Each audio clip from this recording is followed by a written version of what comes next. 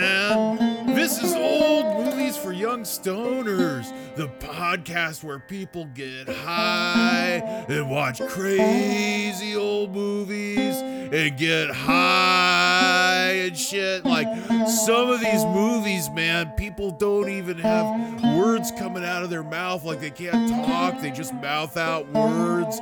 There's no sound and shit, just a piano playing. It's Bob, so Bob, weird. Bob.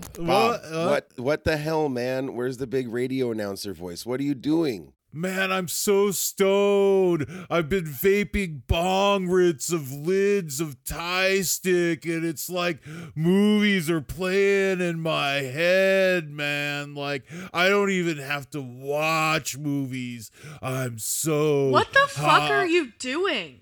What?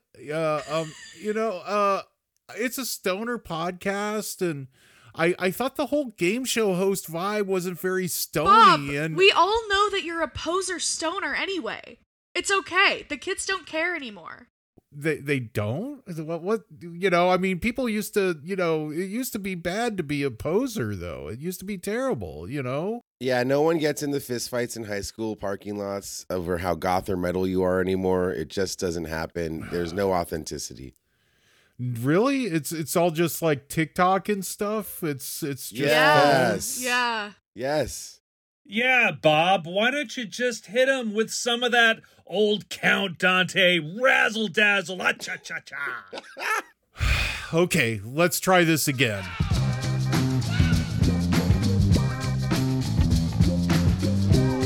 This is Old Movies for Young Stoners, the podcast that pairs cannabis with cult and classic films to enhance your trip through cinema history. This is our season 3 premiere, and we have been taken over by cute kitty cats, the cutest infestation. The Criterion Channel has a whole cat movie series this month, so this is our cat episode. Meow.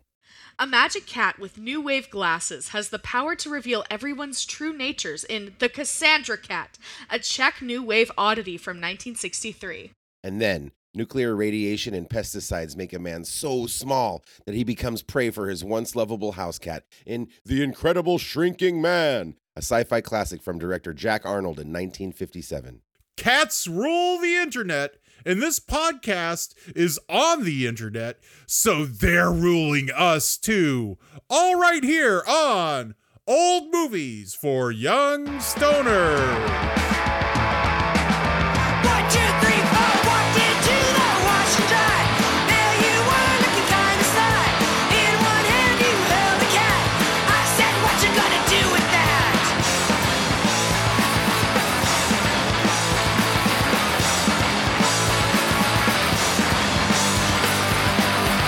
Let's get the dry. And it wasn't even wet. Let's get the dry. I'll never forget. Let's get the dry. Your stupid grin. Let's get the dry. I should throw thing in. Yeah, we had a longer day. I showed up just a little bit late. That was Wash and Dry, There's a Cat in the Dryer by the Loudmouths on the cat episode of Old Movies for Young Stoners, the podcast that helps you Tubi and Doobie. Big thanks to Beth Allen for that one, and somebody, please, get that kitty cat out of the dryer.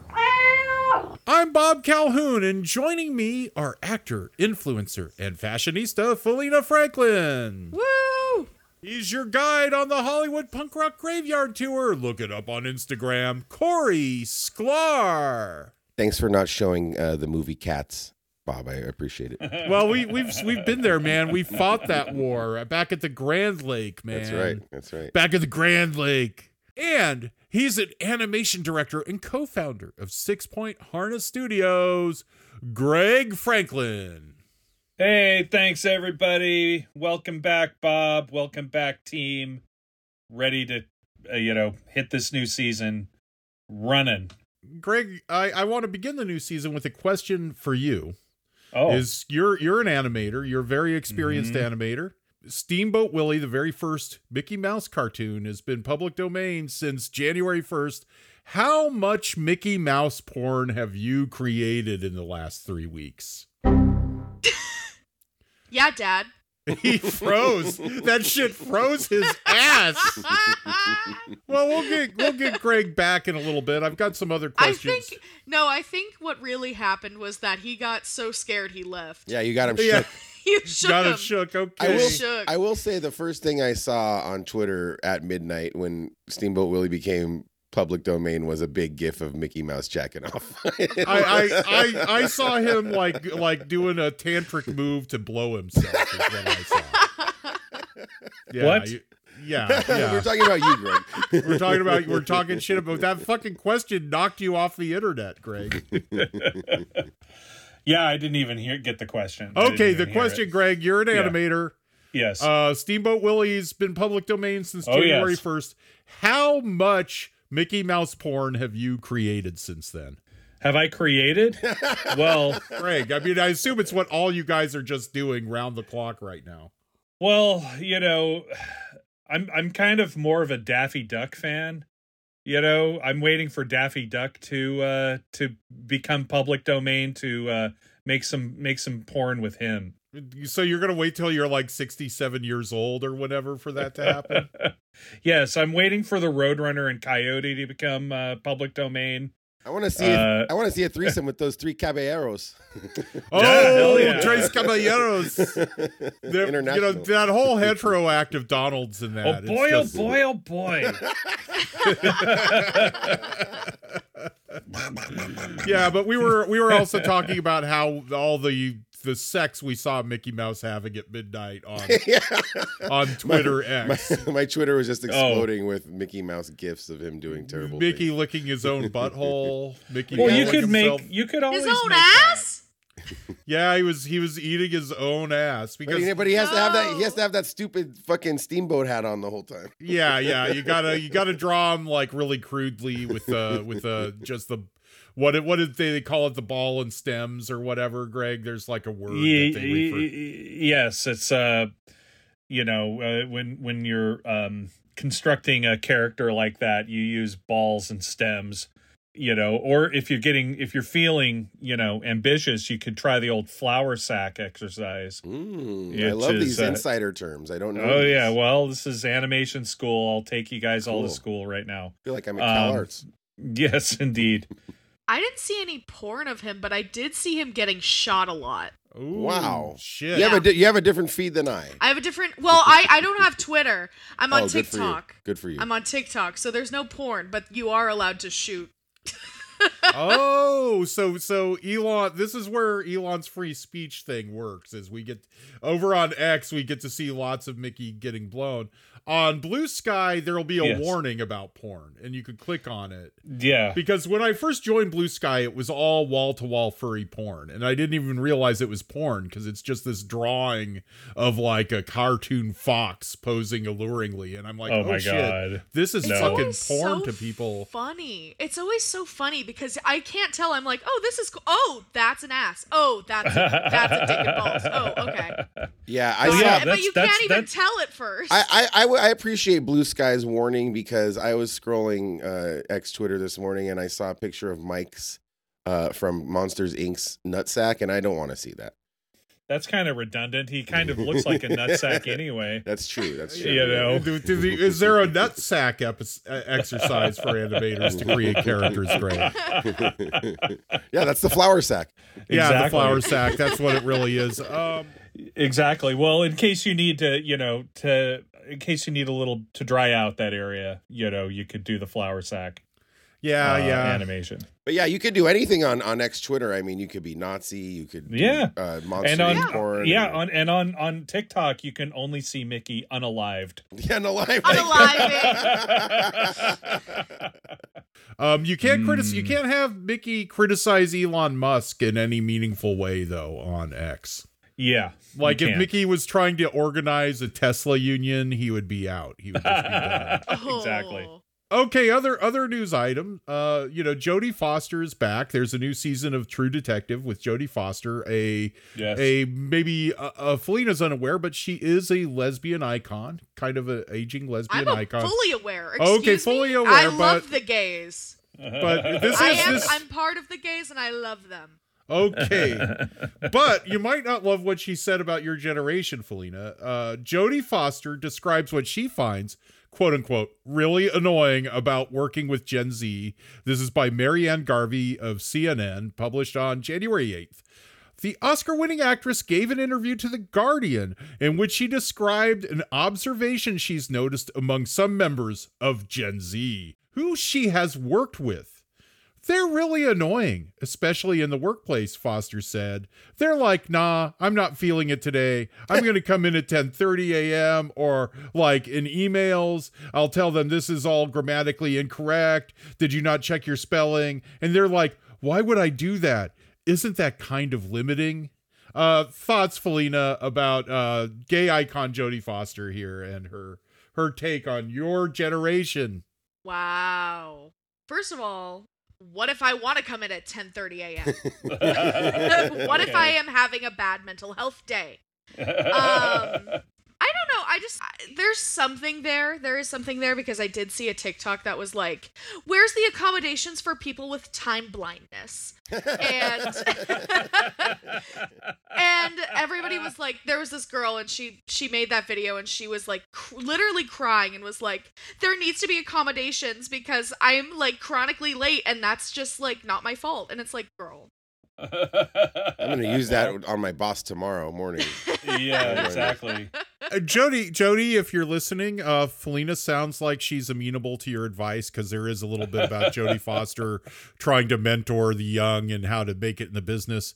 I will say this, though, in defense of youngins, is I don't think they look forward to nearly the kind of wealth and prosperity through the entertainment business that Jodie Foster has enjoyed. And Totally. yeah, I do think that some of the slack, it's like when you know, even through my generation, even through Gen X, you thought putting up with all this heinous bullshit would get you at least a decent place in Tarzana someday. Like you would maybe take it on the chin a little more, but I mean, Greg and 6 Point Harness, they've always been very helpful hooking me up with producers to try to get shows made based on my crappy books and things. And I appreciate it. But there was a point last year during the writer's strike where I was reading this tweet thread from one of the showrunners of The Bear, and he was talking about how broke he was, even though he was a showrunner of this acclaimed show. And it just totally took the wind out of my sails to ever try to put together a show Bible and try to deal with producers or anything ever again. It was like, why am I doing this? I'm just going to stick with my regular job. Jodie Foster sucks. She's so party line, keep the old ways going. And like, great actress. Come on, Freaky Friday is the shit. Silence of the Lambs, one of the great performances of all time. But do you remember a couple years ago on the Oscars when she did a big old defense for Mel Gibson during one of her speeches? Oh, that's right. Yeah, like, you're right. Fuck her. She's like, you're all terrible for not letting this man work. We got to let him back. He's a great man. I'm like, fuck off, dude. Whatever. But dude. I could change her. And she's so embedded. And you know what? There is something to be said for showing up on time, giving a performance, being a professional. And those people will, make it farther than the Gen Zers that show up when they're time blind. But like, also like, who cares? Who are you pleasing? These gross Weinstein types? Like, fuck off. Yeah, right. Yeah, that's true. Yeah. I think I'm too much of a people pleaser because I want to please everyone. But that's how you get work and keep working. You know what I mean? Yeah, that's true. That's true. You be cool and easy to work with, and it takes you a long way in life. True AF. It also has less Jodie Foster's yelling at you, and Yes. which I mean, that talk about stress. I mean, true.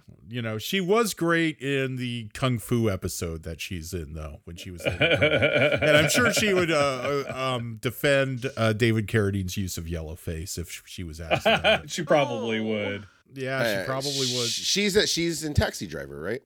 Yes, she's plays the 12-year-old prostitute. Right. Yeah. I mean, come on. There you go. That's like how great performance. Hollywood's been messed up for a long time, Jodie. Oh yeah. According to Harvey Keitel, she will make your load. That's right. What he says about her. Yeah. Oh. Well, his character. His character. No, this wasn't an interview with Verizon. I thought you were saying for realsies. I was like, what the fuck? No. This is questionable whether I'll leave this in, but it might be, you sometimes want to leave disgusting shit in like that just to see if anybody's listening. Like, is it a badge of honor that somebody on Blue Sky is mad at us? I don't know. We don't have enough listeners for me to really test it. Let's get canceled. Oh yeah. Then I could get one of those cool Ben Shapiro jobs that Don Lemon is gunning for. like him. Like, what are you punishing yourself by listening to Ben Shapiro? What's up, Don? I mean, there's actually a girl who I did improv with who works for Ben Shapiro now, and she has her whole platform where she talks about, like, she reacts to TikToks and is like, here's why right-wing people are right. I thought you were gonna say, because he's brought up Ben Shapiro, Felina, and you said, well, actually, I thought you were gonna say, well, actually, he has some pretty good ideas. No.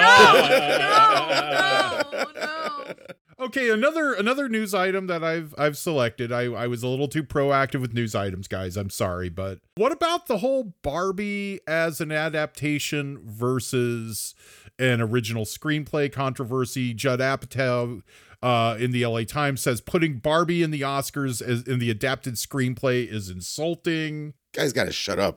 Always talking about something. He thinks it should be in the original screenplay category. Yeah, he does. Okay. Yeah, I agree. It should be in the original. But it's based. It's not really an adaptation. I mean, it is based. Something. It is. It's all the characters are from Mattel. Yeah, but it's not based. I mean, like, the story is all her. It's irreverent, but I mean, it is an adaptation. I think it's an adaptation. I think, and it's that world was already built with all those characters, right? So it's a wildly original take. I don't know, but it's an adaptation. I mean, really what this is Barbie is the movie of the year. I mean, there's like it's like Star Wars is to 77, Barbie is to 2023. There's no doubt about it. I don't care how much Oppenheimer made. Barbie is the definitive movie of the year, and it's not really going to win very much. No. It's like, it might even be iced out of best song because it's got a couple of best song contenders.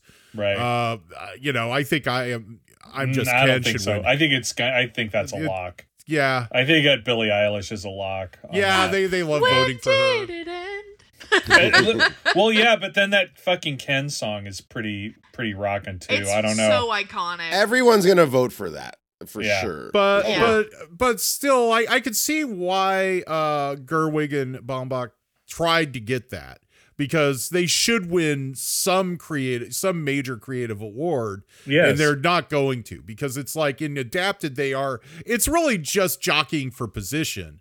Yeah, I think it's an adaptation too, because it's like it's a where do you draw the line? Yeah.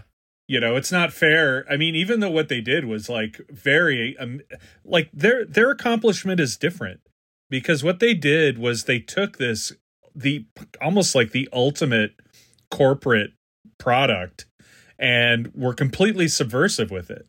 They did whatever the fuck they wanted with it, and they commented on it, the good and the bad and the everything.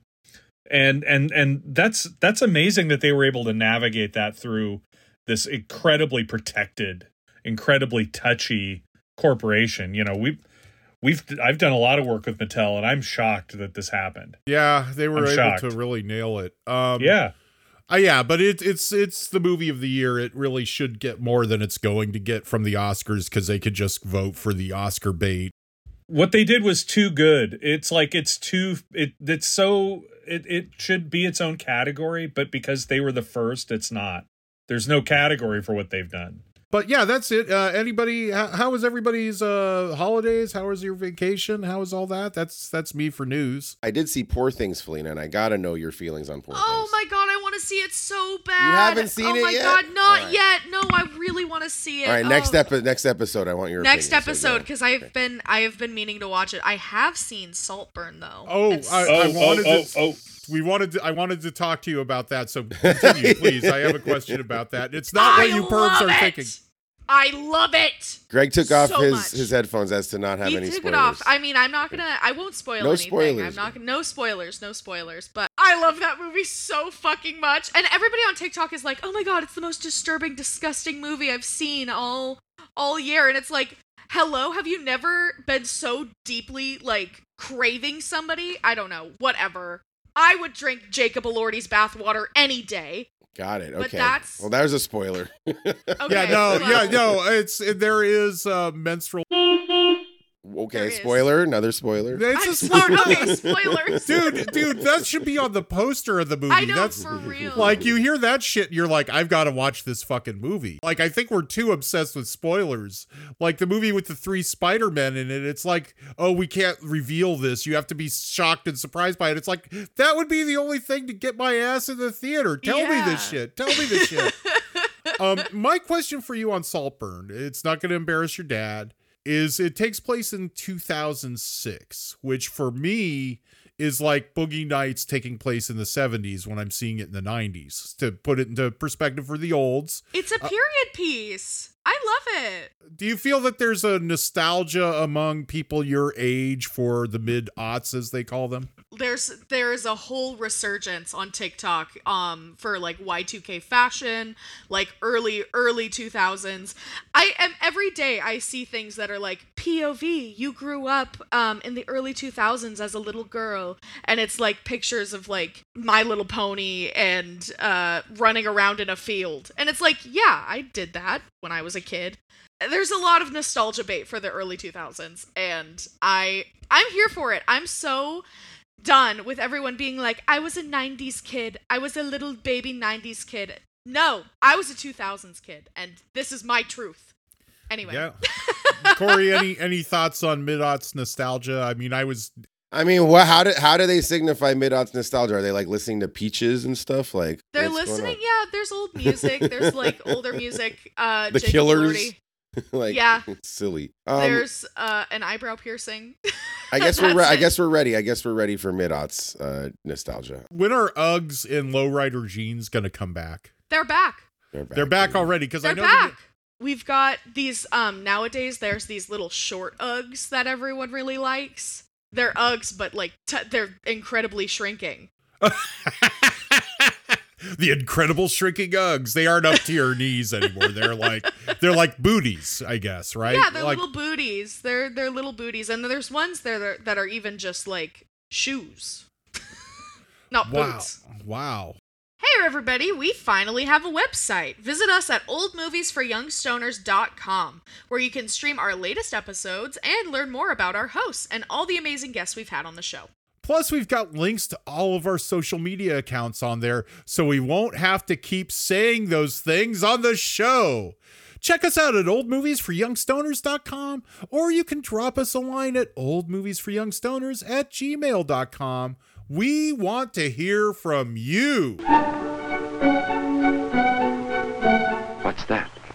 At first, all Jimmy could see was the grass moving, and then a kitten.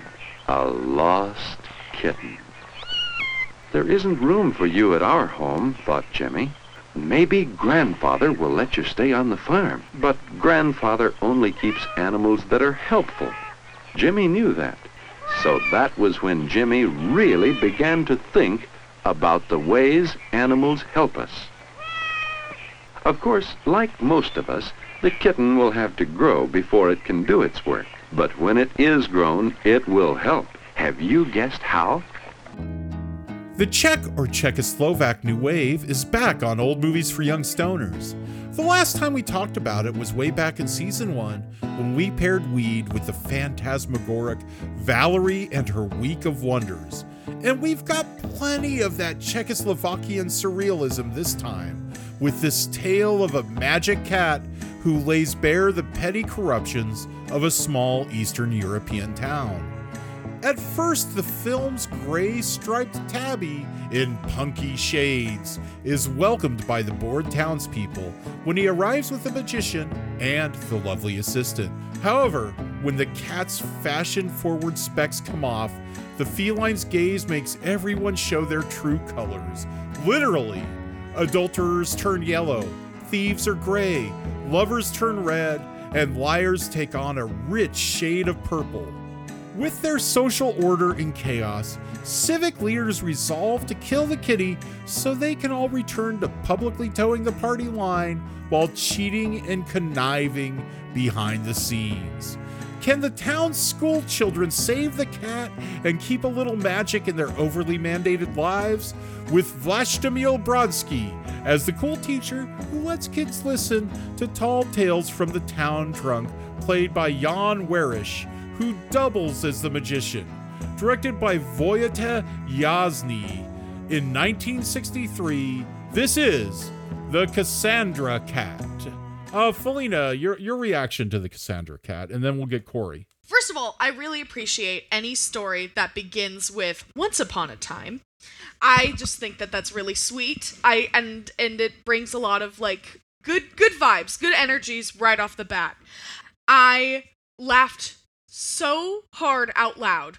I thought this movie was so fun and funny and adorable. Okay, a cat wearing sunglasses. You cannot go wrong. That's right. You cannot go wrong. He is so swaggy with it. He is so adorable. He's just a little cat, but he knows everything about you just by looking at you. I loved the scene where after the principal shot the bird and he had it taxidermied and they were skipping around the room and as pretending that the bird was flying. That was probably, I think, the funniest piece of cinema I've ever seen in my life. It was so good. I have really nothing but amazing things to say about the Cassandra Cat. It serves cunt. It's super sweet. It brings a lot of joy. You get experimental theater involved in this. Yes. Yeah, I think that this whole movie is completely iconic. This is something that I think everybody needs to watch, as a little kid or as an adult. I think everybody needs to see this movie. Corey, your thoughts on the Cassandra Cat? Do you want to give us a little more of a summary of it? I summarized it in the opening, but maybe we need a little more about who the different forces are in this town and what happens in it. Okay, well, this movie starts off with an old, fat, handsome man. He keeps talking about how handsome he is. Talking about the townspeople, and the people are just going about their day, and it's a small couple years before the Prague Spring. Things aren't quite as racy as Valerie and her Week of Wonders, I'll say that. And this circus troupe comes to town, this magic traveling experimental, I don't know, they're like Mummenschanz or something, and they put on a show for the people, the bored townsfolk of this little Czech town, and the magician is there, and he's telling little morality tales and telling people that, look, this cat, they have cats. They have a lot of cats. They have like circus cats. This traveling circus. They have 2 cats. I think there's only 1 cat. No, because during the show, like the 4 cats appear, and you're right. And then he takes a guy from the audience to be like the other cat. It was really funny. And so they have circus cats, and yeah, Felina's right. You have a lot of cats. You have a lot of cat movies. Only one movie has a cat in goddamn sunglasses, looking cool as hell.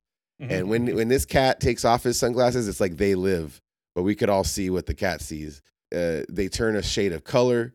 The yellow people are adulterers. The gray people are what? Thieves. Thieves. They steal. The purple people are like social climbers and liars, right? Yeah, and they really lay into careerists. Yeah, careerists. Yeah. Oh, because communism. That's why. Yeah. Oh, I get it. And there was a blue person at one point, and I don't know why. I forgot what the blue person was. Blue are hypocrites, I think. Thank you. Yeah, blue's hypocrites. Liars, hypocrites. And red people are true heart love people, which is... And ordinary people are just nothing. They're nothing. Yeah, they don't change at all. They didn't have enough paint on set. They are the most complex people of all, according to like the narrative at one point. Well, when this cat exposes people's literal true colors, boy, does this send the town into chaos. The adults are mad, but the kids are loving it. The kids love this cat. They name him Tabby, and they're like, we love this cat who shows the adults their true colors. So the adults, there's a bad man who's like the schoolmaster, and he's like, this bad man loves to kill animals and stuff them, which we learn in the movie isn't that great of a thing to do. We have enough pictures of animals. We don't need to kill them. Anyway, the schoolmaster tries to take Tabby away because he's causing civil chaos amongst the townsfolk. And the kids, what do? This is great in communist Czechoslovakia, is they stage a protest. And they go away and they hide, and no one could fucking find them. and they demand that the cat comes back. No spoilers from this very old movie, but not very old, it's from 1963. But boy, what a whimsical morality tale this is. I really liked it. And this is what this show is all about, are these really crazy, weird stoner movies. It is a kids movie, but it is a head movie too, because it gets pretty fantastical and the effects are very cool. When everyone turns into cool colors, I love when people are all one color. I think it's a cool effect. And Yeah, beautiful. Also, Fucking beautiful. I learned a couple things in this movie is that you could, if you get a bump on your head, put an iron to it and iron your head. And then ironed it down. There's one point where he talks about Diana. The star of the movie is the teacher who teaches the kids. He's like our main protagonist. He's a cool teacher. He lets them paint, and he has Oliva, the town kind of know-it-all drunk caretaker of that one building, the tower, tell them crazy stories of being a sailor. And he falls in love with the trapeze artist woman in the circus. And at one point he says, "You're the most beautiful woman I've ever seen." And he's right. This is like the hottest woman I've ever seen in a movie until we see the incredible shrinking man. But so you get some total babe action. And this is a fun movie. I have a couple complaints about it, is that I wish there was more cat, you know? I need more Tabby. Now I want to say another thing. This movie is known as a couple things internationally. I like the title, the Cassandra cat, even though they never call it that in the movie. I don't really quite know what that means, but it's also called When the Cat Comes. The cat who wore sunglasses. What is this, Saltburn? Oh. It's a murder on the dance floor. The cat who wore sunglasses, which is a cool title. And that's good. One Day a Cat, not that great, kind of broken English. And then That Cat. So anyway, this one goes by a number of. But Bob, where the hell did you find this movie? I've never heard of this movie in my life. I get the Criterion emails, and I'm, because I'm programming the show, I always go through them. And months ago, before the Cat series, like I watched this. Rosie and I first watched this movie a couple months ago because they sent out an email with it'll have 2 or 3 movies they think you should pay attention to, and they were hyping it, and I'm like, it's this Czech movie about a magic cat. And so we watched it, and we were blown away by it, and I'm like, we've got to do this on the show. Oh, I'm glad. Yeah, thank you. It's a wonderful, fantastic, stony movie. And the only other Czech New Wave movies I've seen are Valerie and Eureka Wonders and Daisies, which are very rapey and incesty and creepy and sexy. And this one doesn't have any of that. So anyway, this is very whimsical and fun, and there's no sex stuff. Now, is there a political message in this movie? Is there Greg used thoughts, but absolutely. Power to the people. Right, the kids, yeah. I could see why the Soviet tanks rolled in a few years later after watching this. Right. Yeah, the Soviets rolled in 1968 to crush the Prague Spring, which was political, but it took the Czech New Wave and the Czech music scene down with it. It was, they were definitely, I think they were more freely expressing themselves in this movie than they were in the United States in 1963. You brought up the Czech New Wave in general. I don't know that I've seen a French New Wave film that is anywhere near this kind of tone. Most of the French New Wave films I've seen are deconstructed film noir that are just about as unwoke as old film noir. This is a movie about empowering children to overthrow our authoritarian leadership which is great, and it's a great message. It's a great film. It's a movie that I wish that I had shown you, Felina, growing up. I didn't even know about it. Yeah, what the hell? Well, that's my own ignorance. And as a guy who would probably be turned some kind of color by that cat, I have to own it. I don't know. What Know. color? I all probably of them. All of the colors. Oh no! I love the guy who turns every color. He's a chameleon. Just run out of town. It's so great. I'm the careerist color. What was the careerist color? Yes. Purple. I mean, I'm purple. Exactly. I feel like if there was a dubbed version of this, like Pippi Longstocking style, it would have been much more successful, and they showed Yes. it during on TV Yeah, for during, sure. during on Sundays on the KTLA Family Film Festival or something. Oh my God, that it would would have been amazing. Yeah, it would be in all of our psyches. It would be in our DNA. This movie, it's like that good. This is a really like, and the Criterion with the super widescreen, the new restoration is really fantastic. It's really gorgeous. I think it's great. Great film. Thank you, Bob. I have to thank Corey, too, because he programmed Valerie in her Week of Wonders, and I have to say the Czech New Wave until then was a real blind spot for me. That, I knew it existed, and I knew it was something I should know about, but besides, like, maybe a noir Eddie showed at Noir City or something, which those weren't really...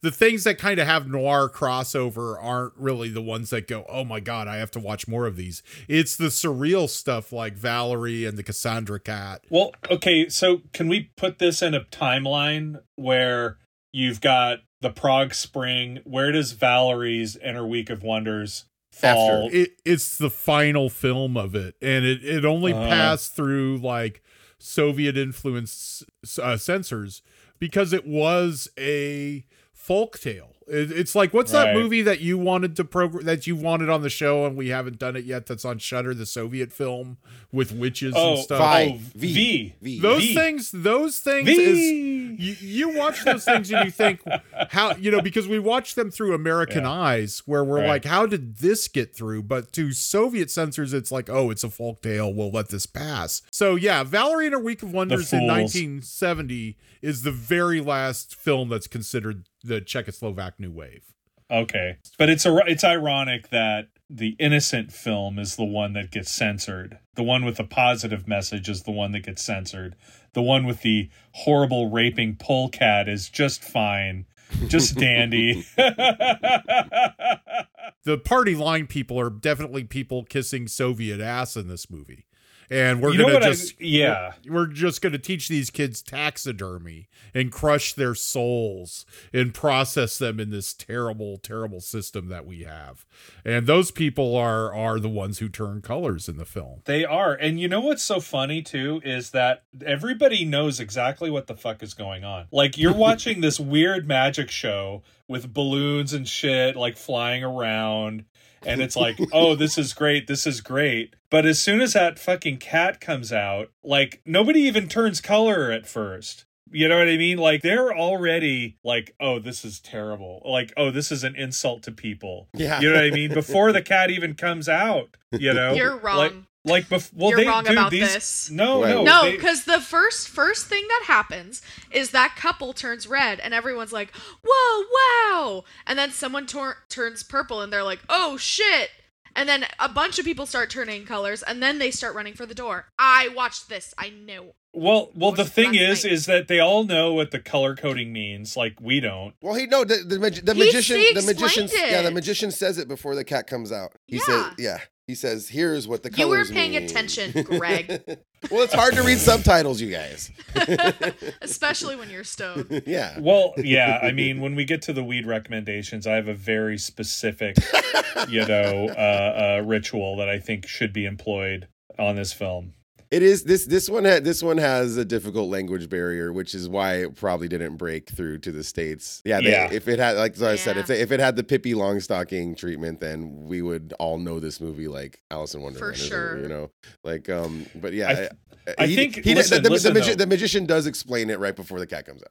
He does explain that, but the evil headmaster of the school, like Charlie. he's loving the movie up until there's like a mock bow and arrow, and up until there's like shooting shirts and things. Yeah. Like the little shirt goes, and he's like, this is horrible. This is terrible. Well, it was a representation of what was happening / what was going to happen. He picked up on it right away. Also, the teacher called him a murderer for killing the stork right in the beginning of the movie. Yeah. Yeah. Which I really hope no storks were harmed in the making of this film. Oh, dude. Unfortunately, there probably was. Oh, yeah. We're going to definitely talk about minor and Incredible Shrinking Man. But, no! Don't. No. Oh my god, I'm gonna cry. No. It's okay. It's not what you're thinking. It's more tarantula related. Oh well. I was okay. Anyway. Yeah. They didn't put the cat on a hot plate and make him dance. No. Well, this was the cats are very well behaved in this movie. They're great actors. Yeah. I gotta say. Yeah, I don't know Really the good. cats' names like we do with Incredible Shrinking Man. But it's a very progressive message that the teacher teaches at the end of the kids when he gets his spine. But he gets his spine and to stand up to the headmaster and go like, "Hey kids, this is a bullshit. Like, we don't need to do this anymore. Isn't it better to catch life on film?" He says, which is pretty cool. Yes. For 1963. I like that. While Disney was pushing lemurs off of cliffs, this guy's saying this in Czechoslovakia. Lemmings, yeah. Did you get a feeling that there was a weird time loops thing happening in this movie? Like that Ulva tells the story of what happens in this movie before anything actually happens, and everything he says happens to Robert, and yet there's a double of him that comes through and reenacts everything. I didn't think about that till now. Going on? It also ends the way it bookends, like in a wraparound. So that's interesting. Yeah, that's cool. Like maybe it's just like all life is cyclical kind of thing. And I was trying to figure it out. History repeats itself. It is interesting. No, I didn't. It wasn't clean. It wasn't a clean, matching. It was kind of. Yeah. I tried to not pay attention to that part. I was just like, you know what? Fuck it. The vibes are good. I like it. It's all vibes. Sure. Any All good evidence? vibes. Any evidence of this movie on TikTok at all, or are we just moving to weed? Okay, I just want to say, TikTok doesn't know about this movie. Doesn't know about this absolute masterpiece. It's a shame. You're going to have to change that. I found one singular fan edit for this movie by 00 Mile. So shout out to them for being the only person on TikTok with taste. Oh, bad. 00 Mile. Old movies for young stoners. Salutes you. I also, one last thing, I loved the polycule representation in this Is there one? movie. Yeah, did you not see everybody, all of those thruples, like, dancing around with, they were all in love with each other? That's what, I didn't realize that's what I was thought going it on. would. I thought that was, yeah. That's really funny. Yeah. Yeah, there's one line in this movie I just want to get out of the way, and it's when to talk about the language barrier with the subtitles in this movie. There's the headmaster, Charlie, the bad guy in the movie. He says, "I don't like felines. I don't like their inherent falsehood." The fuck does that mean? Anyway, go on. Well, that's just the Trump thing. He's projecting everything that he is guilty of onto his enemy. Yeah. He's saying that we are not going to be slandered by this cat. I did everything I could and they indicted me. Actually, the cat is kind of like Trump. He's draining the swamp, okay, people? No, just kidding. Definitely that cat is draining that fucking Czechoslovak swamp.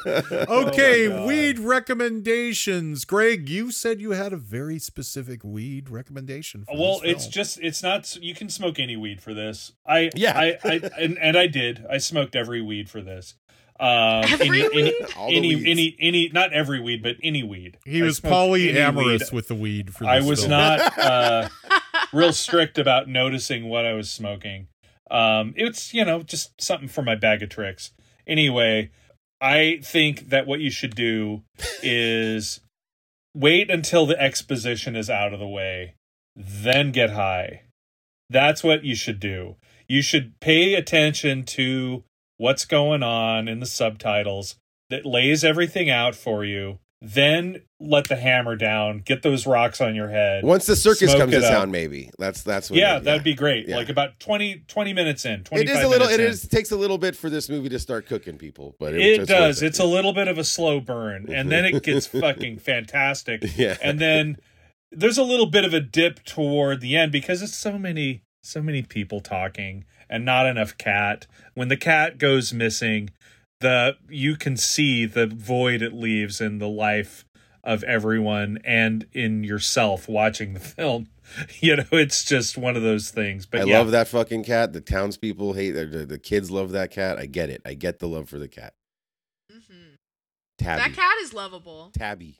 I did an opposite thing, because I used gummies. And for Christmas, our good friends of the show, Barb and Darren, related to Greg and Felina, Darren is, he's Greg's cousin.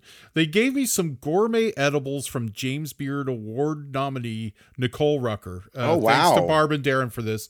Nicole is known for her rustic desserts, and these gummies are based on her seasonal apple pie, and they do taste so good.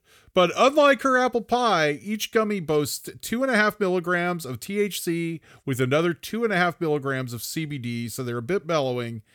I recommend eating 2 of these things about 2 hours before you start this movie, and then another 1 or 2 of them right before you watch it, so you get extra high near the end. Now, for Felina, double those amounts. Felina's looking very concerned. I was gonna say, damn, Bob, that's a lot. That's Oh, a lot really? for you. That's a Oh. lot for you. Yeah, it's 7.5 you. milligrams to 10. I even did I did 1 right before the movie and then another near the end of the movie, but I think that just gave me weird Yeah. How dream. many milligrams are in a gummy? 2.5. Oh, okay, never mind. Yeah, Well, I that's love how fucking egalitarian it is for Bob to recommend these gourmet fucking gummies from this California chef. Yeah.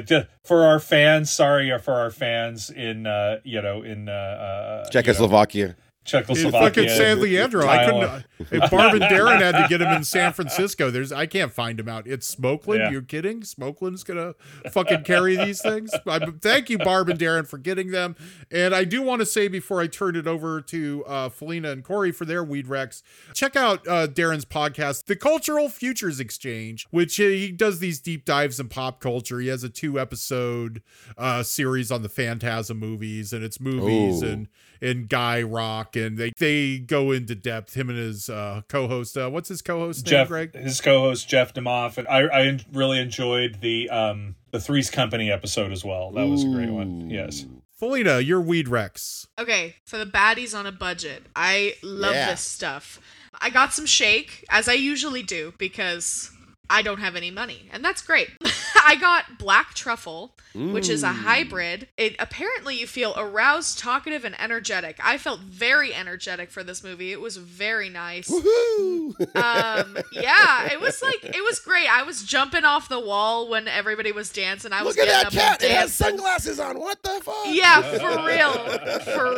It was so great. It was so I really, really love this strain actually. It's my first time trying it. I feel like it pairs perfectly with honestly both of these movies, but I didn't smoke black truffle for the other movie. But apparently it also helps with depression, bipolar disorder, and fatigue. I don't know. I felt great. So And Felina, for our listeners that do have a dispensary near them and are in a legal state, do they just walk in and say, "I'll take a bag of shake"? Like sometimes shake isn't on the menu, so yeah, help our listeners. I don't really know because I order Oh. mine online. Okay, I order there mine you on go. Rebud. Well, shake is the best deal usually. What? People Yeah. Online? Yeah, You're ordering on weed Rebud. online? Wait, always- I've never heard of this website. Do a shout out to them. What is it Oh, called? Rebud. I love Rebud? Rebud. Rebud is Okay. what I always use. They deliver to your house. All you have to do is pay them in cash, and then and you get your weed. It's great. Nice. They don't even have a Crazy. Square thing connected to their phone. You could do Square. You Okay, could do good. Square. Tap to pay. Rebud. Okay. So Rebud is the Instacart of weed, I take it. Yeah. One of them, but this one's the one that Felina recommends, so I'm going to That's the try one it that out. I always use because it's the cheapest. They also have a lot of deals. You hear that, Rebud? We love your product. We'd love to talk about it more, Rebud. Come on, let us. Come on, old movies for young stoners at Gmail, oldmoviesforyoungstoners.com. Get in touch with Sponsor us. us. Yeah, get in touch with us. Otherwise, we're just going to have to go to DoorHash. Door hash. Ooh.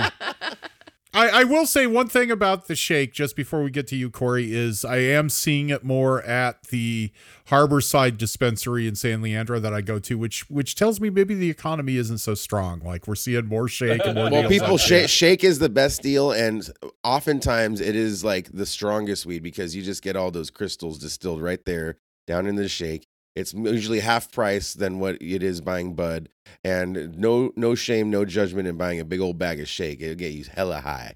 That's what I'll For say. real. You get like 28 grams, like a whole big ass bag Yeah, for like $30. that's tight. But I am so excited I get to talk about my favorite strain of all time. And that's my strain that I'm recommending for the Cassandra cat, and that's cat piss. Cat piss, ever since I've been a young stoner, and because it really smells like cat piss, people. That's why it's named that. It's a sativa marijuana strain, and it's based off of super silver haze. It produces uplifting effects that leave the consumer feeling happy and functional. Cat piss features sweet and piney flavors. It gets its namesake because of its uniquely pungent aroma.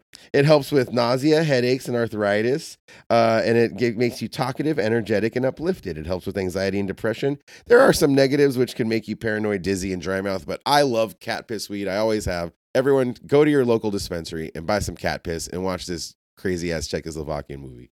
Okay, the Cassandra cat is part of Criterion Channel's cat movies series, and there are a lot of other great cat movies in there, like That Darn Cat, Cat from Outer Space, from Disney, House, the crazy 1977 Japanese movie.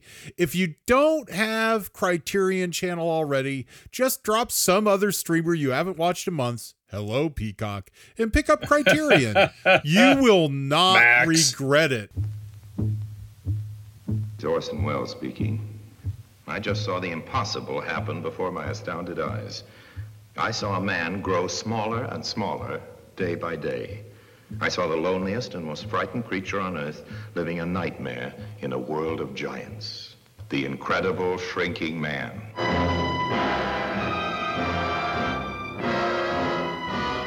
The incredible shrinking man.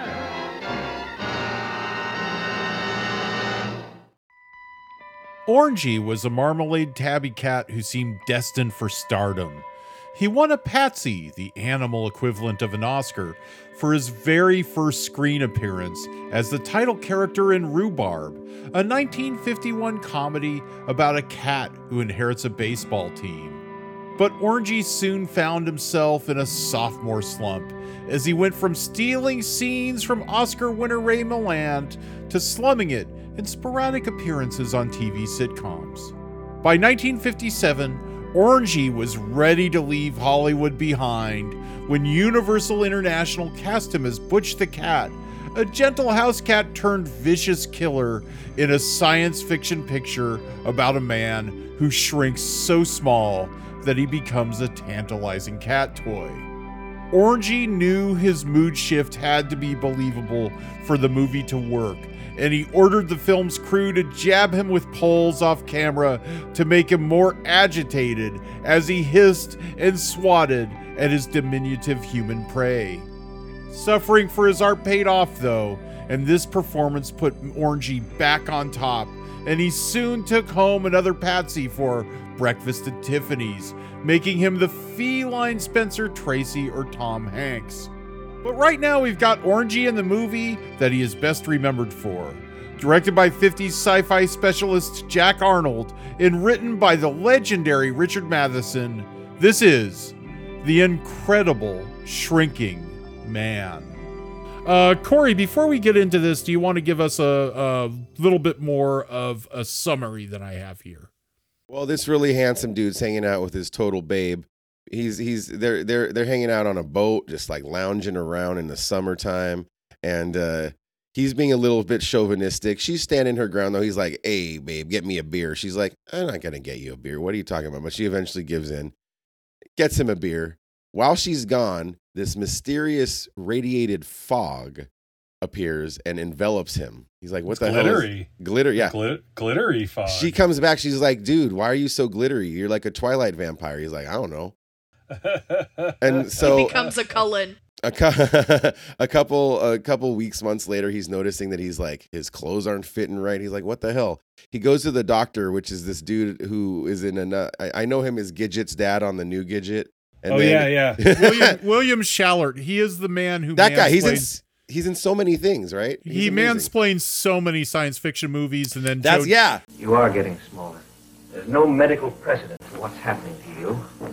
Joe Dante put him in he put him in a lot of movies. He's in Inner Space, which is another shrinking man movie. It's fun to see these actors. So yeah, I recognize that doctor right away. This doctor is like, "Hey man, you are shrinking. What the hell? I'm going to send you to the California Medical Institute. So he sends him to Mr. Drysdale from the Beverly Hillbillies, who's like, "Yo, dude, you are effing shrinking, bro." And I forget the explanation why, but it turns out that he was exposed to DDT, this insecticide, and mixed that with the radiated cloud that he had when he was lounging out with his babe. That, for some reason, is making his cells shrink. Now he's shrinking. They can't figure out how to reverse it. And then some shenanigans ensue. And some amazing effects happen. Everything, this is before CGI, people, so everything's in camera. Or matte painting, and it's very impressive. I can't wait to talk more about this movie. The funniest part is when he's like child-sized. So yeah, anyway, this guy's shrinking. We don't know what to do. That's basically the plot of the movie, and it quickly, I'll say this before we get into the super discussion, it quickly becomes one of the silliest things you've ever seen, to this existential, really heavy crisis of what is masculinity, what is it to be human, what is existence.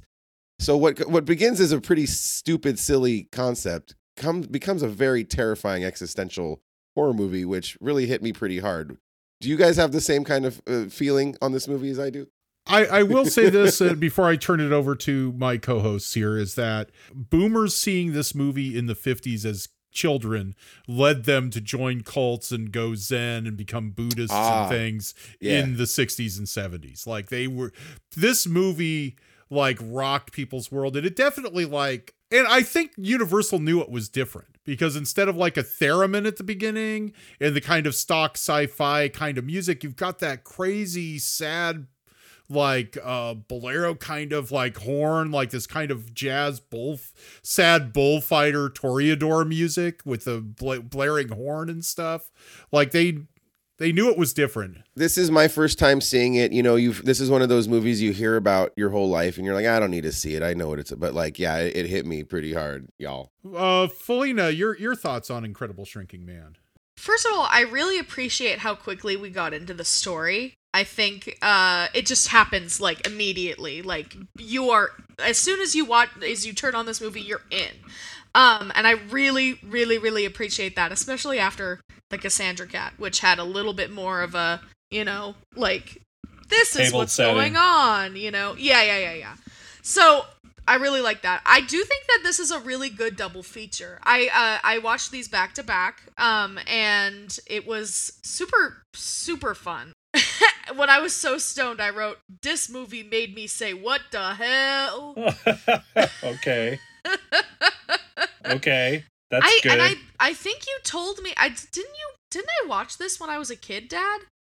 We may have watched it. I mean, it's totally would have been on the... I feel like I've seen this before. I think I've seen it before. I remember watching it as a little kid, I think, and I thought I remembered him going back to normal and not staying the same. Well, that's what Universal wanted, is they wanted him to reverse.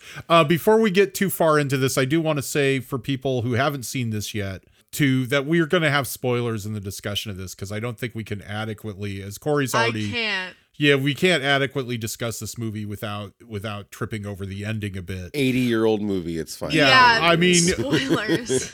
You haven't seen it by now. He does become so small that he's menaced by Orangey the cat, and Orangey the cat was front and center in the film's ad campaign, in the trailers, and on the posters. That's the image, is Orangey trying to kill Grant Williams as Scott Carey. And, iconic cat. But he keeps shrinking, and he's so small nobody can even see him, and he lives in the basement and struggles to survive in the basement and to get this stale cake his wife left on this workbench. And there's a spider, and he is in a struggle for survival with a spider, which is played by a Peruvian or Panamanian tarantula, because those were the bigger ones that they could adequately photograph back then. In the novel, The Shrinking Man by Richard Matheson, that it's based on, that the spider's a Black Widow, which is even creepier, but they just didn't have the special effects chops back then. Now, Bob, Jack Arnold also directed Tarantula. Yeah, he was the most experienced tarantula director. He knew how to direct it. What they did, Felina. Do you think did they use the same tarantula as in from the movie Tarantula? He He doesn't believe so because some of the tarantulas fell apart in the filming of these Oh, things. I knew it. Oh, I was Yeah, hoping they Fell weren't really apart. killing that tarantula. It looks, yeah. yeah, it looks like it 50s really people. dies. I mean, Ray Harryhausen, stop motion Greg's like, I don't animation. care. Stop motion animation like saved so many animals' lives. So we got to hand it to Ray for doing Thank you, special Ray. effects that way. But they would blast the tarantula with like these little bursts of air to get it to move one way or the other. Oh. Well, that's not too bad. Bursts Well, of air. okay, but how about when the director himself, Jack Arnold, had a little hook on a string and himself hooked that spider and pulled it and got him. Like that's a little iffy. That I is think iffy. that there's no special effect that could have recreated the very dead looking spider at the end of that. I mean, but hopefully I was really hoping it that was he would one write it. that the Wrangler had saved the corpse of one that had died of natural causes. But I don't know. Hollywood, time is money. I really, really thought that he was gonna ride the spider. I really thought that, and I was like, "That'll be so cool!" And he'll get out. And I thought the Richard spider was Matheson gonna be. needed you. I thought the spider was gonna be like his food source. Like he was gonna eat the spider. that was another thought. Too. Yeah. Get some protein, Yeah. yeah. Yeah. I mean, why Instead, he not? goes for this massive thing of bread or cheese. It's like Cake. a cake. It's like It's a a cake. Yeah, Yeah. you leave a cake out on a shelf. Well, you in saw they foreshadowed the cake. Yeah. No, You I know, know, but I'm just yeah. saying, like, they don't. Who leaves a cake out on Well, not He yeah. could have had. garage? He could have had that cheese in the mousetrap so easy too. He like made it way more. He made it. Oh my god! He made it way more difficult for himself. But what did you For think? real. What did you think of these special effects, Felina? Like, Oh my god! It was so cool. One of my favorites was when he's talking to his brother's talking to him and saying like, "Hey, you should get people to give you money if you." I mean, you're gonna be a sensation anyway because it's a crazy Right. medical thing.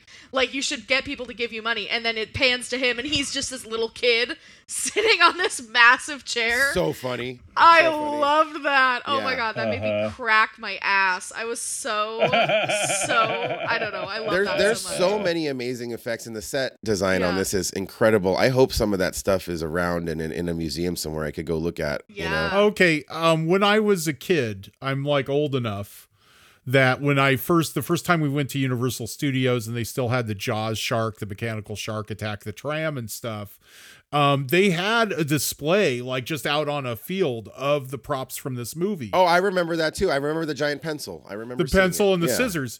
And, Yeah. Oh, cool. Yeah, they still had it into the 80s and stuff, I guess.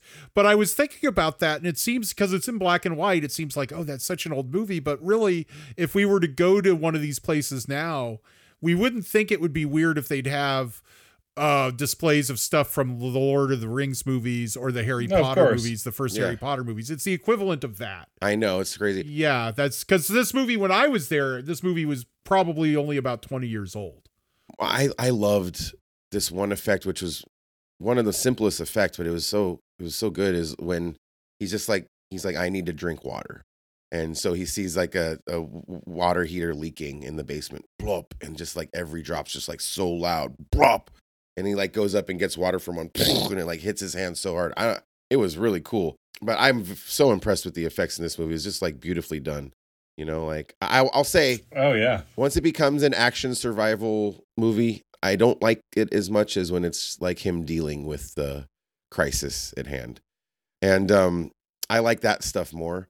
There is one point where he's shrinking and he meets another little person and he wants to have sex with her. Oh my god. yeah.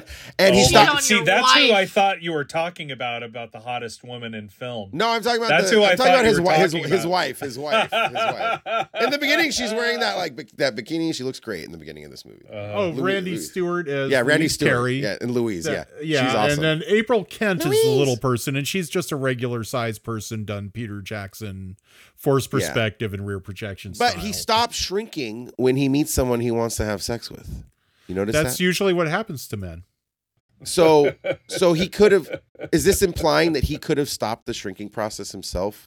No, he had a medical procedure that halted it temporarily. But okay. Yeah. That's He Yeah, still no, was he- shrieking. He was gonna have sex with her, and then he was like, "Wait, I'm shorter than you. No!" Oh. I just, you Ran know, away. I have to say, I fucking love the way this movie talks about male impotency, rage, Yes. emasculation. It's all about the anger of men Yes. losing the power that they have in the world. And you notice, like, the Incredible Shrinking Man is kind of a dick. Yeah. You know, Yes. like, Yes. he's kind of a dick Yeah. from the very Get me a fucking beer, jump. wife. Yeah, he's demanding From a the beer jump. right away. Yeah. Yeah.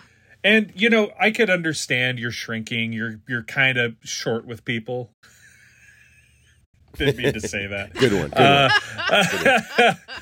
You're a little bit curt, you know, in your replies, but he becomes a little bit monstrous in the way he, you know, treats especially his wife. You know, it's like really very thematically rich story.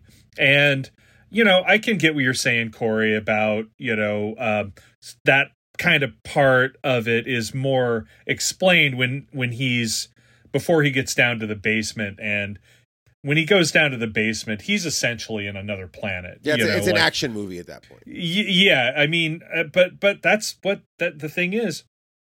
I view that as, like, the smaller he gets, the bigger his problems get. Like, you're stuck in the basement. God, that scene where he's yelling out to his wife in the flooded basement. Louise, Yeah. And he can't, look down here. they can't hear him because the water's splashing, and they probably couldn't even hear him anyway. You know, it's so fucking heartbreaking. I feel for the guy, even though he's been a dickhead this whole time. I think that part of that third half is he's kind of proving to himself that he's still a man. Like, he's proving to himself that he can still do things, and that he's still a master of a smaller world. And then I just love that fucking pseudo philosophy where he's like, I'm going from the smallest thing imaginable to soon becoming the biggest thing imaginable as I go into the world of atoms, and which atoms kind of look like little solar systems, you know, like maybe he's going into a whole nother universe, you know, like what the fuck is happening when you get down that small? He's entering a quantum world. He might be a fucking god, the man of the future, right? That's what they call him. It's fucking crazy. For God, there is classic. no zero. Yes, dude. This is a masterpiece. And he also says at one point, which is such a hard-hitting line, he's like, well, Louise can't see me and my brother can't see me, but God will always see me. It's like, Right. damn, right. that's heavy, dude. That's heavy. Right. I still exist is the last line of the movie. Yeah. Yeah. And it's like, dude, yeah. That's so powerful. It's great. It's fucking great. Not only is it heartbreaking that he when at that point that they like they can't hear him, but like Yeah. it's also so fucked up that they think that the cat just ate him. And I know. and like, He's licking his paws. There's Like, even, I know. there's even a national news story like on Walter Cronkite's like, ladies and gentlemen, the shrinking man has been eaten by a cat. Yes. Now back to your regularly scheduled program. a common house cat at that. Yeah. Yeah. They just slag Orangey, who's the Marlon Brando of fucking cats. They just fucking Oh, yeah. slag poor Orangey. Jack Arnold wrote that soliloquy. That was not Richard Matheson. Oh wow. But Richard Matheson was upset by the ending of this movie, and also the book is written in flashbacks, which Universal didn't like, and Jack Arnold felt that, and I actually agree with Arnold on this too, is that when you do flashbacks, you take away the film suspense that if you do it in a chronological fashion. You know what? You know that he came out okay because he's telling you the story. That whole thing, you think that would come from Richard Matheson because it's so deep, but that was Yeah. actually Jack Arnold. That's amazing. What Yeah. a Dude, Jack Arnold is great. Now, What a there writer, is, if you watch this movie on the Criterion Channel, there is a making of interview with Jack Arnold that is fantastic. Okay. And that's why I learned about him hooking the spider with the fish hook. Oh, okay. I'm And- gonna What watch did you that think right of away. his storyboards? Because he drew his own storyboards for this He movie. drew his own Preacher. storyboards. It's amazing. And, you know, like, I admit, when I saw this movie as a kid, I watched it and I watched all the special effects and I said, I know how they did that. I know how they did that. The whole fucking time I said, I know how they did that. And it's like, yeah, but you have no appreciation. Like you fucking make it without computers. You know what I mean? Like, Jesus fucking Christ. He built a giant set of a duplicate of that living room. He did amazing work, like the green screen, compositing isn't perfect, but it doesn't take you out of it. And I love how there wasn't a stupid giant paw that came into the room with him. They did it all with the cat, and the cat is doing that weird, like the way cats kind of reach. Yeah. That's how they get mice. I've seen cats like when I was a kid, our cat, when I was a little kid, just kind of casually reached under the cabinet and pulls out a mouse. It's just like, oh, there's a mouse now. That makes it, because we've seen that. We know what that looks like. And he's doing that to a man. He also did mention, though, Bob, that there were a team of cats. It wasn't just one. No, I mean, if you watch Rhubarb, which is also part of the Criterion Cat collection, and I recommend Rhubarb a lot, and there's a scene where they're trying to prove that Rhubarb is the owner of this baseball team, and they wheel out all these other fucking rhubarbs. So there's there in that movie there are 4 or 5 other cats in one scene that are all orangey. They all have Orangey's big balls. And I mean, if you look at IMDb, there's movies credited to Orangey in the 70s, and there's no way that cat from 1951 is still alive by 1969. Yes, he is. He's a movie star. Movie stars don't die. Plastic surgery. Yeah, he's never. It's time once again for the first time in 2024. This is the TikTok Report with Felina Franklin. Hello everyone. We are back with a pretty extensive TikTok report this time. Let me just jump right into it. Drooby Dooby Movies on TikTok has a really good video on The Incredible Shrinking Man. He is another online stoner who collects Criterion films. Oh, wow. And he has a really good video of him breaking down The Incredible Shrinking Man's plot and talking about the visual effects. Some of the key comments are, @Grunch says, "It's really incredible to see the lengths films went to when we didn't have such powerful VFX. It's almost makes the older films look better in a way." Yeah, Agree. But also almost. It's just funny. I don't know. The wording of it was funny to me. Well, David Blakesley also has a review of The Incredible Shrinking Man where he calls it cheesy and unintentionally goofy and calls the profound bit at the end charmingly ambitious for a drive-in B-movie. And says, quote, "There's actual suspense if you lose yourself and go along with the absurd premise." He also questions why the movie like this is in the Criterion Collection, saying, "It doesn't seem to be a hefty classic that needs to be archived permanently." What is this guy's name? David Blakesley. Yeah, what a small mind. You don't understand cinema, you simple man. Small mind. Yes, I mean the incredible shrinking brain. There you go. Exactly. What a loser! Get out of here. You don't have any right to talk about. Yeah, get out of town. He is also he's not a. I mean, from what I know from his stuff, he's not a stoner, but he does collect a lot of Criterion films. He needs to start. He needs to start smoking. He needs to start smoking that weed. Open your third eye, bro. Some comments on that video were, I saw it from BYD037. Saw it when it first released. I had just finished 4th grade. Went by myself. It was profoundly moving to me, a 10-year-old. Wow. @Race Runner says, watched my first Criterion film today, A Life Aquatic, at Dunkin' Donuts on a portable DVD player. Laughed out loud. It was great. Murray is a legend. Wait, that's on an Incredibly Shrinking Man video? Yes. Criterions aren't meant to be watched on your portable DVD player at Dunkin' Donuts, people. At a Dunkin' Donuts. Just letting you know that now. Yeah. I mean, of all of the ones, though. Yeah, it's okay. Life Aquatic. I know, for real. Moving on, @Disturbed Earth put up the mousetrap scene. Joe T commented, He nailed it? Question mark, exclamation point, Oh, because he exclamation uses a point. nail. I get it. He nailed it? Oh Well, my he god. didn't. No, He should have, what he should have done. Okay, this made me so mad. Let me just really quick. just Yeah. pushed off If the he cheese. just push it off, Yeah, just push it fucking off. push it off. That's Push all you the have to cheese do. off. He Ding made dong. it so much more difficult. He's so It was oh my God. stuck. That made me so mad. Oh, it what was was stuck. stuck? The cheese was stuck. No, Oh. what?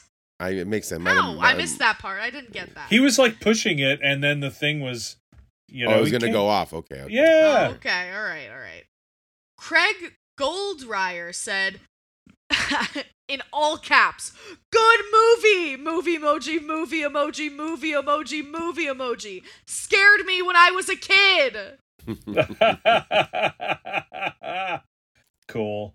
Matthew Brooks said, I'd have preferred if he got cured. Boo. another person that doesn't understand cinema. He doesn't get it. Well, yeah. Michael Young 3712 said, "Damn, I cried at the end." You mean he doesn't grow back? I mean that is Thoughts? it is pretty fucking shocking of an ending. It is. I was so surprised when he didn't. I really thought yeah. he did. Yeah. Honey, if you want to see them grow big again though and have a happy ending, go see Honey, I Shrunk the Kids. Maybe that's what I saw when I was a kid. Corey, what weed did you pair with The Incredible Shrinking Man? Well, as listeners know, I love a disposable vape pen. I lose my vape pens all the time, so I like to get the disposable ones. And one of the most popular company for vape pens is a Dome Pen. Probably Dome Pen and Stizzy are the most popular ones. Stizzy. Yeah. Dome Pen has a new one, and it's a collab with a rapper named Future. I guess he's popular. I don't know Future, but it's You guess? if he has, This is where Corey crosses the line out of young stonerdom. He's joining the council. Corey, The you're an council old of man. elders. I don't here. know. I don't know who all these like McDonald's collabs are with either. Like, there's a new adult Happy Meal. I'm like, who is this person? I don't know who this person is. But Dome Pen has a collab with Future, the rapper. It's exclusive line all-in-one vape pen, and it's Super Trapper Tangy flavor, perfect daytime companion, citrus aroma, uplifting effects, designed to elevate your mood and inspire innovation. Oh, it's like so this really worked with Incredible Shrinking Man. I really like the Dome Pens, and this new one, which is a collab with a famous rapper, is really good. So check out it. It'll run you by $40. It'll last you 2 weeks. I got another bag of shake. This time I got 2 14-gram bags of shake, so I could spice it up. I got Blue Venom, which I also really, really enjoyed. This makes you feel relaxed, hungry, and giggly, and it helps with stress, pain, and depression, which I love that. I felt really good and happy throughout this whole thing. Very excited. When it got to the action-adventure-y part in the basement, I was totally locked in and enthralled, and I think it was because of Blue Venom, and I really like that one. It tastes like blueberries, spicy herbs, and berry. Which is a little redundant, but what the hell, Leafly? What the hell, Leafly? Spam, bacon, and spam.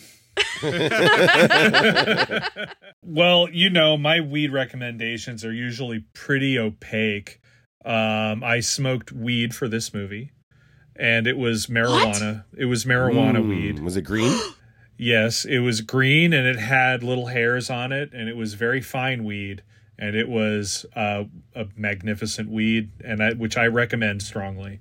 Well, I smoked Chem Driver, which this is totally me in the dispensary looking for something that goes with the themes of the film, and it was also 30% off at Harborside and San Leandro. They had a whole 30% off section, and I'm like, I'm getting a few things here. I loaded up on some joints. What do they call joints now, you guys? Pre-rolls. What are they called? Joints now? Yeah, pre-rolls. I loaded up on pre-rolls for future episodes while the sale was going on. Chem Driver from Dime Bag, according to the good folks at Leafly. What the fuck, Leafly? It's a hybrid weed strain made by crossing Chem Dog and Sunday Driver. Leafly readers say it makes them feel euphoric, giggly, hungry, which totally tracks because I do find myself eating all the chocolate chip oatmeal cookies after I smoke Chem Driver. And this is 26.5% THC with almost no CBD. And what Felina said about the weed high getting you more into his struggles. I've seen this movie probably 10 times over the course of my life, and I never got so into his struggles in that basement. It really hit me. And also the theme song, like that fucking horn at the beginning of the movie, like just like setting the tone for it. And look, we've got a dog invading the cat episode. Luna! I brought a dog to the cat episode, but it's the most cat-like dog. That's true. That's So true. She is so catty She that is. I just had to do it. The Incredible Shrinking Man is also part of Criterion Channel's Cat Movies series this month. Besides cat movies, they've also got a Ken Russell series with the Devils, plus post-apocalyptic sci-fi, reggae movies, which is probably what we should be featuring on the show, but we're weird that way. And they also have a bunch of movies from Handmade Films, George Harrison's movie studio. That's Beetle George. Lots of great shit to get stoned to on Criterion right now. Seriously, even if you can find the Cassandra cat on YouTube, you should definitely like kick Max to the curb to get Criterion. It's just loaded. It is I second loaded. that. It's amazing. Their programming is incredible right now. And so that wraps up the cat episode. Dog people, you can write us at oldmoviesforyoungstoners@gmail to complain if you will, but we definitely will do a dog episode when it becomes available. With Oh Heavenly Dog, starring Chevy Chase. Yes, we'll just go totally 80s. Hey, big announcement for our next episode. We are going into the Marloverse with AP Mike from The Best Show.